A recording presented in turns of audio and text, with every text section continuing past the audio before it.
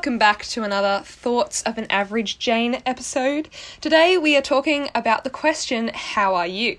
I find it's interesting within the Australian culture, the way that we will ask each other, how are you, as more of a greeting than an actual question.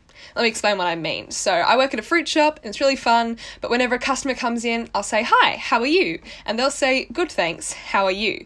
Now their response isn't actually describing how they are, it's just them responding with a greeting. So for example, if I ask someone how they were, but they were actually not going so great, they wouldn't necessarily tell me that because I'm just a random stranger who's working at this fruit shop that they're coming along to just to grab some fruit. But I was talking to someone who moved over from the Philippines and they were saying that they found it really weird that people in Australia ask how they are even if they barely know them. She was shocked that all these strangers were just coming up to her or when she was interacting with people and they'd say, hi, how are you? She found that really weird because apparently in the Philippines they don't do that. They don't ask people, how are you, that they don't know well enough because for them it's a very personal question. It's actually asking, how are you going right now? Like what's happening in your life? How are you feeling? What are you experiencing? Whereas within the Aussie culture, it's much more of a greeting than an actual question. But I was talking to a friend the other day and they were saying, we were kind of talking about this concept and they said, yeah, it's really true. A lot of the time it is more of a greeting than a legitimate question. But sometimes they found that they'll ask someone, how are you? And then they actually tell them how they are. But it's actually a really negative response. They're actually not going that well. And then she freaked out and she thought, well, how am I supposed to respond to this? I wasn't actually asking how they were. And here am I in now what seems like a therapy session. Like, I'm not your therapist. What am I supposed to do?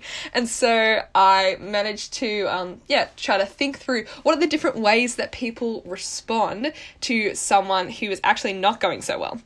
I find that one of them is the classic, oh, that sucks. And that's it, it's just a very dismissive, almost like I don't want to deal with this right now. And for some people, that might be a legitimate thing. They don't have the time, they don't have the mental capacity, they can't really deal with that situation right then and there. That is one situation. But another one that I found is that people are actually quite dismissive of negative emotions. They don't really want to talk about it, they don't want to think about it, they don't want to process it. And sometimes it is for good reasons, but other times not so much. The second one that I've found is that people tend to respond by competing with the situation. Oh, you think your life's hard? Well, my life is so much harder. What I'm going through right now is nothing in comparison to your situation. And as much as that can sometimes come out of good intentions and good motivations, a lot of the time it can come out of a very dismissive, almost aggressive attitude. And that actually doesn't help the other person. Competing with how hard your life is in comparison to theirs might give them some form of perspective, but it actually doesn't help in validating what that person's going through, what they're actually experiencing, what they're actually feeling. It doesn't necessarily help them within the situation that they're currently placed in. The third one that I find is almost the opposite of that. It's a very optimistic attitude of, oh, it's okay, it'll be all right.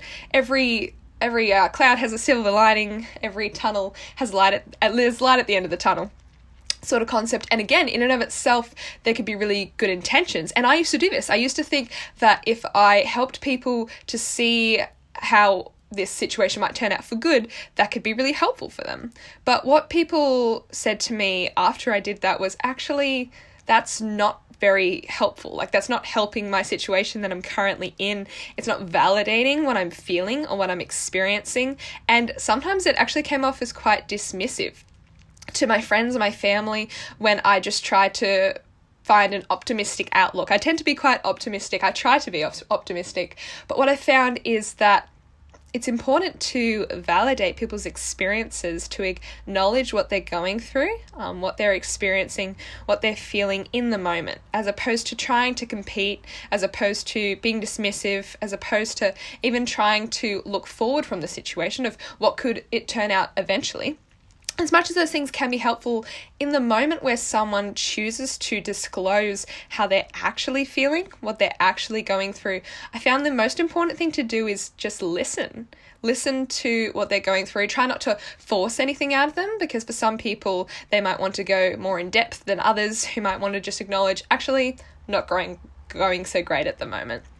And what I've discovered is that you don't have to try to fix everyone's problems. I tend to be the person who, when they hear that, go, oh, okay, so what are we going to do now? Like, how can I help this person? How can I help them to get out of this situation, help them to, find a way to handle this situation? But I found that the first most important thing to do before responding by trying to find a solution is just acknowledging what they're going through, of going, wow, thank you so much for telling me what you're going through. That must be really hard. What's that been like for you? If you don't mind sharing, just being really gentle, being really careful, as opposed to trying to force things out of them. I've definitely gone with that kind of motivation in the past of trying to understand every little detail about the situation. But for some people, they find going into detail isn't that helpful. Sometimes they just need someone to sit with them through that feeling, that experience, that situation, and just to have someone who is aware of what they're going through, even if they can't offer solutions, even if they can't really do anything to comfort that person, just being there with them and acknowledging what they're going through, giving your full attention to that person. And something, I was listening to a TED Talk a while ago, I was talking about the importance of asking, do you want solutions or comfort? Because some people might actually be looking for solutions. They might be actually looking at what can I do next to help myself through the situation or to get out of the situation. But others just really need comfort. For some people that's physical, like just giving them a hug. But some people, they might find that really difficult. So just asking, how can I comfort you during this time? Whether that's just being there, just listening, whether that's, giving them a hug, whether that's just sitting down and talking through it with them, just trying to figure out person by person scenario what would be most helpful for them. And I'm not saying this is an easy road, because it's definitely not. But what I've found personally and what I've heard from other people is that this is the most helpful thing to do in these scenarios, is to, one, acknowledge the feelings of what the person's going through at that moment, two, just listening before trying to make it sound better than it is, or trying to offer solutions, and then three, trying to figure out how can you best meet this person where they're at with what they're going through, what they're experiencing, whether that is solutions, whether it's comfort, whether it's just sitting with them in that feeling, in that scenario, in that situation. But those are some thoughts of an average Jane. I hope you guys find that interesting. Hopefully gets the ball rolling on thinking about these sorts of topics and issues. And I will see you guys next week.